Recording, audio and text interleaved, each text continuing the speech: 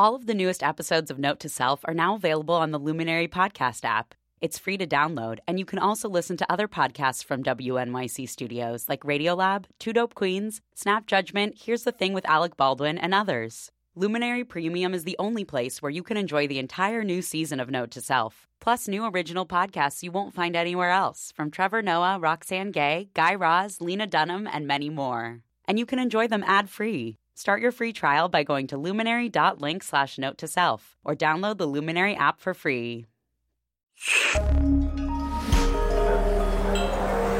Listener supported. WNYC Studios. Hi friends, Manoush Zomorodi here, the host of New Tech City. We've got a little something special for you. Last week on the podcast, I talked to Ladar Levison and Bill Binney about privacy and paranoia. We called them the other Ed Snowdens because they each personally stood up to the U.S. government to fight for your privacy, whether you asked for it or not. Pretty incredible stories from the guy who built the encrypted email service that Ed Snowden actually used, and the NSA's top coder who quit after 9/11 when he saw that his algorithms were being used to track Americans. So check out the podcast if you haven't yet. If you already listened to that episode, then you also heard me say, just email us if you want the wonky parts of this conversation, the parts that got edited out. Well, dozens of you emailed us. Dozens. And so here are Ladar and Bill uncut. When you put two of the world's top encryption experts in a room together, this is where the discussion goes. So, Bill, if a regular person decides after seeing you in Citizen4 and Ladar, this documentary, if they decide they want to start living the private life, where would you tell them to start? I would say you could take PGP or anything else, any encryption that's on the open market, and use it as like a cover encryption, but have a sub encryption that's your own, that's uniquely designed by you and not shared with the government, because the algorithms and so on are basically half the battle. And those go through NIST and various other places to look at, and NSA has copies of those algorithms. So, I mean, that's half the battle to get to it. The only problem then is the key, and so, do different kinds of attacks on the systems, either on the computers or do like man-in-the-middle kind of things. And you could get those keys and so on, and then you read what they're sending.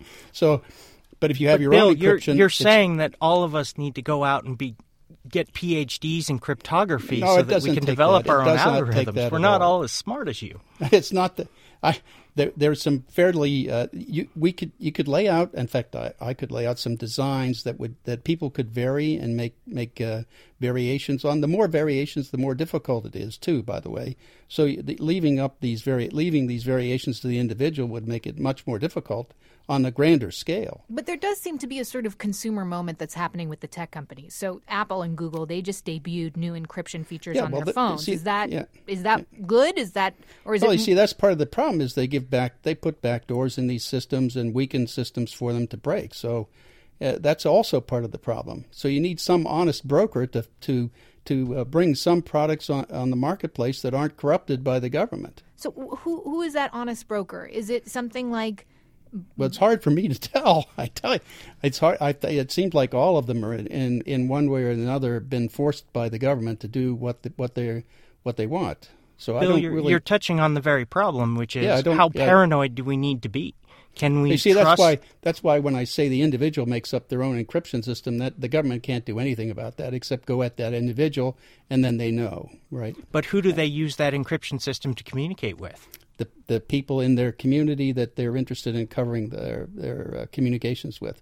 I mean, if they have something they want to say that in private to a subset of people, then those are the people you want to give that kind of capability to. And you could claim Fifth Amendment rights at that point and take it into court as an unconstitutional act. Ladar, I mean, what's the answer to your own question? How paranoid do we need to be? I don't know if I have the answer to that because I'm not on the other side of that equation. I haven't been inside those walls listening to those discussions, so I really don't know how far they're willing to go. But my fear is that we're going to get to a point where even walking into a big box electronics store and buying a computer anonymously off the shelf is not going to be enough to protect our privacy because it'll come shipped from the factory with some undocumented features that allows them to monitor our activities and our communications. And that's sort of my fear, that the more prevalent encrypted communication becomes, the more difficult it will be to protect those keys that Bill spoke about, because that's really what it's coming down to. That's right. Is can you protect those keys? And that was really at the heart of my case, was they wanted the key for my business so that they could masquerade as LavaBit on the internet and intercept all of the protected communications between my servers and all of my customers. And they just expected me to take it on faith that the only thing that they would look at, the only information they would record, would be the metadata associated with the accounts that they were authorized to monitor. And, of course, we know that isn't true, just if for no other reason based on the comments made by the FBI agents when they presented the order. But it's a brave new world. Bill, I don't know if you know, but Ladar has a new product called Darkmail. Ladar, do you want to explain it to Bill? Well, Darkmail is really about taking the technology that we're afforded with PGP and redesigning it and integrating what's necessary into the mail protocols themselves so that the encryption can happen automatically, and trying to do it in as close a way as possible that it's resistant to manipulation by an advanced attacker. So you mean that if the authorities asked you for the information, you couldn't give it to them if you wanted to because it's encrypted at the source? As a service provider, I wouldn't be able to, because the whole basis of PGP, the way it works, is that when the message leaves your computer, it's encrypted in such a way that the only two people on the planet who can read it are yourself and the person that you're sending the message to, or more specifically, the people who control your private key and the person who controls the private key associated with the other end of the conversation. And what that means is that the service providers that the message passes through en route from one person to another, even though they may hold and have access to that encrypted message, are not able to decipher it and discover what was actually said. It's like a trapdoor under a community cipher, yeah. So go ahead. Bill, what's your reaction to Darkmail? Is that something that you would use? Would you recommend it to just, normal people in your life? Is it time to start using things like encrypted email? Well, it adds a layer of complexity to the problem. I mean, if you start to collect hundreds of millions, or if not billions, of emails and so on, or transactions that are encrypted like that, it adds that layer of complexity to being able to read them. What it does is it makes mass surveillance technologically impossible, because every time they want to intercept a communication, they have to go after the key. Well, yes, but still the externals are, for a traffic analytic approach of building your communities and so on, could still do metadata. That. Yeah. So there are actually elements of the Darkmail system that are designed specifically to obfuscate and minimize metadata for that very reason. Yeah, I understand that, yeah. But still, they have ways of getting back. I mean, there are two parts to this. One is the corporation's contribution, and the other is their access to the fiber optic networks around the world, specifically in the United States. If you look at the United States, Fairview is the main program they're using inside the United States to collect all the content and communications, both phone and email and anything on the Internet. Fairview is that program, and it has on the order of 80 to 100 taps on the fiber optic networks around the 48 states of the United States in the lower continent. Bill, let me ask you this. Yeah. The relationship between the intelligence community and the telecom companies is very well documented. It goes all the way back to the 50s with AT&T. Do you think that the provisions like the one in Kalia, which requires telephone networks here in the United States to provide access to the intelligence communities, and what they're trying to basically do the same thing to our internet service providers, do you think that's healthy for a free and fair democracy? Not the way they've been applying it. I mean, under the FISA laws, in order to do any kind of monitoring inside the United States, they had to have a warrant. And the warrant had to specifically state who they were after and what the information was they were going to try to get under the Fourth Amendment. That's basically the requirement for that warrant. But what they've done is they shifted to using Executive Order 12333, which under Section 2C3, it says basically they can collect anything if they're focusing or trying to find activity on international crime, dope smuggling, for example, or terrorism.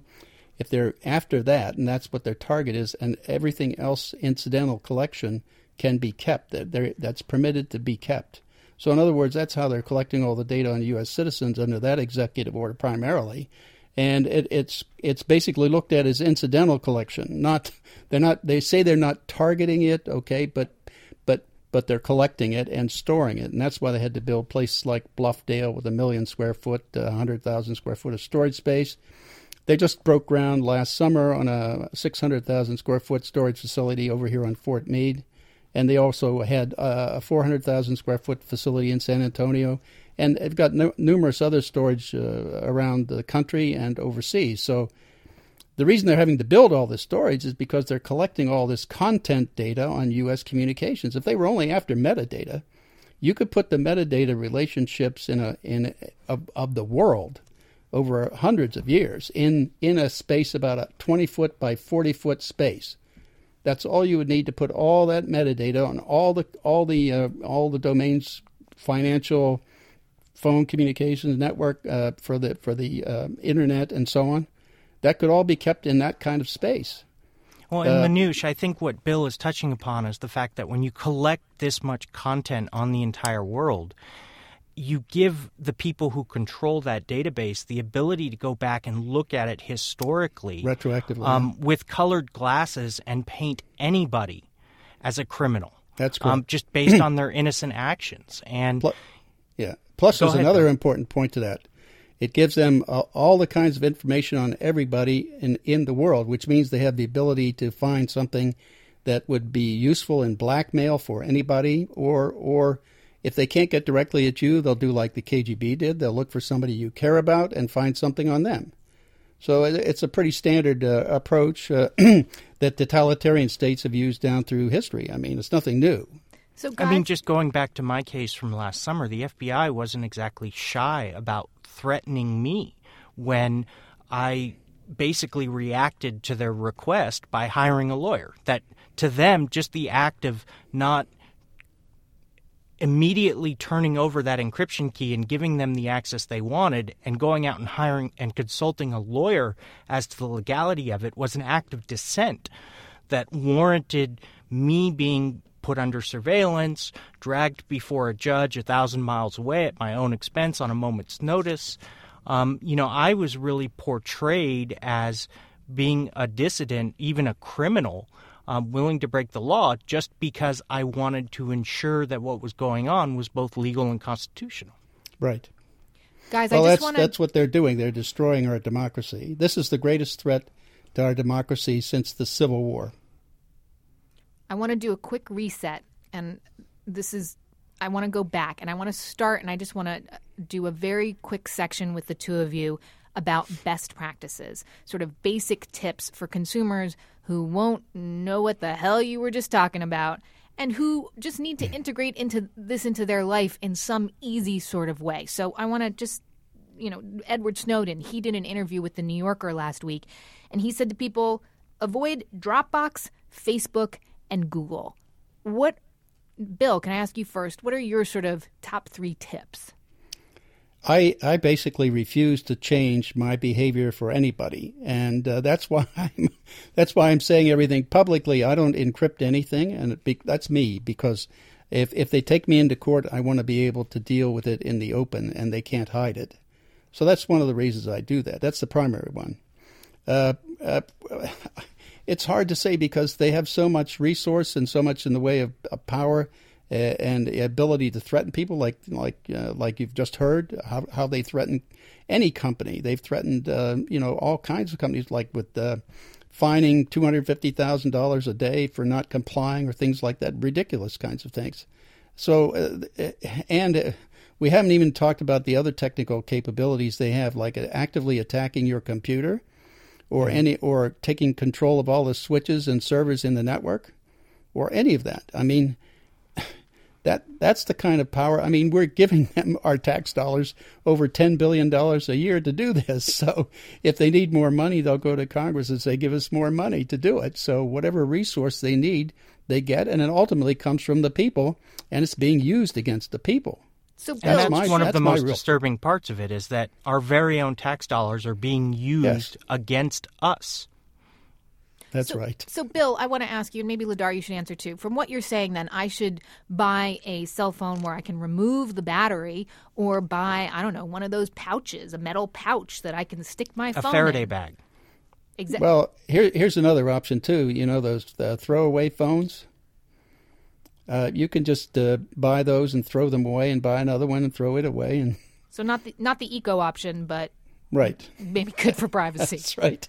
If you really want to be secure, that's one way to do it. One of the problems is, though, you have to have everybody in your community that you're talking about throw their phones away at the same time, so you come up as a totally new network. Otherwise, I was going to bring that up, because as soon as you call a number that is associated with your name, that burner number becomes that's how you trace them into the next change. Yeah, that's right. Okay, so Ladar, I want to put the same thing to you. Your 3 top tips. What I would say is rely upon technologies that are both encrypted and in which you or your device controls the encryption key. That at least makes the process a lot more difficult. I think there's a growing consensus in the information security community that the network is hostile, and that as a result, what you need to do is either isolate or protect the devices that your information on your very own device before it enters the network. So what does that mean? What does that look like for a normal person? I'm going to go home and tell my mom. She's convinced about the civil rights aspect, but now I need to tell her what to do. And that's the real problem, is that somebody like your mom, who doesn't know anything about computers and struggles just to use a simple webmail program, they're not going to understand how to use any kind of today's current encryption technologies. Which makes me think, how on earth are we going to reach a tipping point? How on earth are we going to get the regular population to take a stand on this if they can't even figure it out technically? Well, it's up to the engineers, the people like me, to produce a new generation of both devices and protocols that allow us to communicate securely without necessarily requiring the user to take any special steps to protect their communication. And then at some point, you're going to hit a world, well, we're already starting to hit it with James Comey's recent comments, where the state is going to push back and try and prevent those products and technologies from taking hold. And it will be up to the public to decide if that's what they want, or if they would prefer a world in which the state can listen to and monitor everything. Ladar, I know you had a final question for Bill. Well, I would just ask, there's a new generation of people with PhDs in mathematics that are interested and feel that same sense of patriotic duty that you did back in the 1960s. And what advice would you give them as they think about a career with the FBI, the NSA, the CIA, that you wish you had known 40 or 50 years ago? I guess that it's the question. It's the point that power, like in D.C., tends to corrupt, and you have to maintain your integrity and character through the process. Absolute power corrupts. Absolutely, it does. Yes, and that's fundamentally what's going on here. I mean, given the knowledge about people, and all they're doing is saying we want more and more and more, and they'll take whatever resources is necessary for them to try to manage it. There's one real problem they have yet to overcome, and it's not the collection of data or the storage of it or the searching, like focused searching on the data. If they wanted to go after you or me, for example, they have the resources to do it. The people can go into that database, use our attributes, and pull the data out on us. But to be able to monitor the much larger segment of the population, or even all of it, takes automation of analysis, and they are in no way capable of doing that yet. I mean, they can do simple things, but they can't do the developments of profiles of interest or things of that nature that might alert them to upcoming events automatically. That's one of the things. That's why the White House Big Data Initiative was issued, I think, in early 2012, was because they were asking industry to come up with algorithms that could go into big data or large data sets and look at the data and figure out what in there was important for people to look at. Well, that takes an automated process to do the analysis that people normally do of data. It's like how police do their analysis of the information they have, or militaries analyze other militaries, and so on, or how you analyze a crypt system or anything like that. It's a matter of how you can put automated algorithms together to do that, and they are not in anywhere near doing that yet. But when they eventually, you can see that they would succeed. I was estimating it might take 15, maybe 20 years for them to do that. But once they do, that means that everybody on the planet is monitored almost continuously throughout the day. Well, Bill, I actually think you're a little out of touch there. I think the voice recognition systems and the algorithmic identification and profiling software that's out there has gotten very good at least narrowing the amount of information that is flagged and therefore needs to be analyzed by human analysts. Yeah, see, that's not what I was talking about. What I was talking about more was the communities that are formed in either the phone network or the internet or banking or any of that, and figuring out all the transactions that are occurring between those members of those communities and what that means in terms of intentions and capabilities of that community. Not like individual profiling. So is there a solution, gentlemen, before we go? Yeah, I mean, it's only a problem if you have a solution, right? And I think right.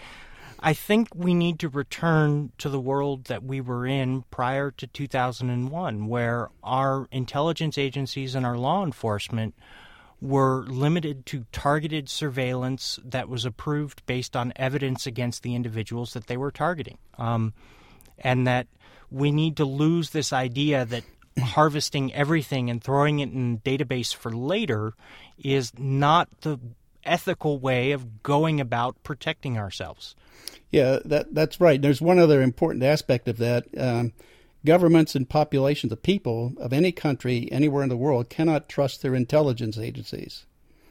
In other words, you have to have a verification process that could work and function and verify what these agencies are telling you that they're doing and what data they have and what information they have, that be able to verify that with or without their cooperation. Bill brings up an excellent point, which is that I really believe what we need to get to is a world where you are told if you are placed under surveillance within a finite period of time, whether you're charged with a crime or not. I mean, we're supposed and you to have to have a process to challenge that. Yeah, we're supposed to be able to challenge our accuser in this country, yeah. But if we never know that we've been accused of a crime, how do we go about doing that? And in many countries, if a company turns over information related to a customer, private information, they're required to notify that customer within 1 year, regardless of the outcome of the investigation. And I think we really need to get to a point like that here in the United States where, you know, after a finite period of time, the government either needs to charge and arrest that person or cease surveillance upon them. Okay, Bill, I have one last question for you before we let you go. I'm picturing somebody, a normal person, maybe it's a mom like me, 2 kids, jogging, listening to this. They take off their headphones. What is the one thing they can go and do right now, right this minute, that would make you feel good about living the private life, living in a democracy? One thing. Well, the most important thing for the average person to do is get out and vote and fire the bums that got us to this point out. Just fire them out of office and vote them out, and vote for people who will actually live up to their oath of office, which is to protect and defend the Constitution and the rights of the people. None of the people in D.C. are doing that right now. And I think what we lack is a good way of identifying who those candidates are. That's why I suggest firing them all. Ladar, I mean, because they're all a party to it. They all got us to where we are. Actually, we have to fire them and get people in who actually follow the law and prosecute these people. The reason I blame a lot of this on Jerry Ford, because Jerry Ford pardoned Nixon, and he was indicted already. He was going to trial back in the 70s. And Jerry Ford, when he took over the presidency, decided to pardon Nixon. He claimed it was to save the country from the trial, and the tribulation that would go on because of the trial.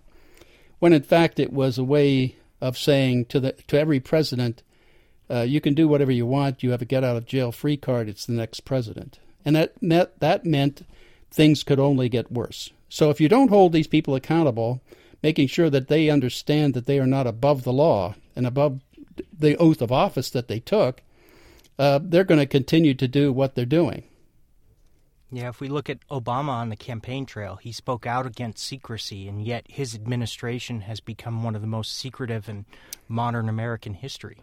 Well, that's what power does to you. Great. We need to leave it there. Ladar Levison and Bill Binney, thank you both so much.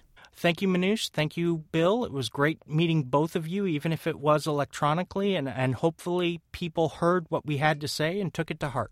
All right. Thank you. That was Ladar Levison and Bill Binney. If you emailed us or you just liked what you heard, can you do me a little favor? Tell one single person about New Tech City. You know how to track us, iTunes, Stitcher, or just newtechcity.org. And tell us how else you think that we should cover surveillance and privacy. Seriously, because this issue is not going away, and we want people to understand it and care about it as much as you and I do.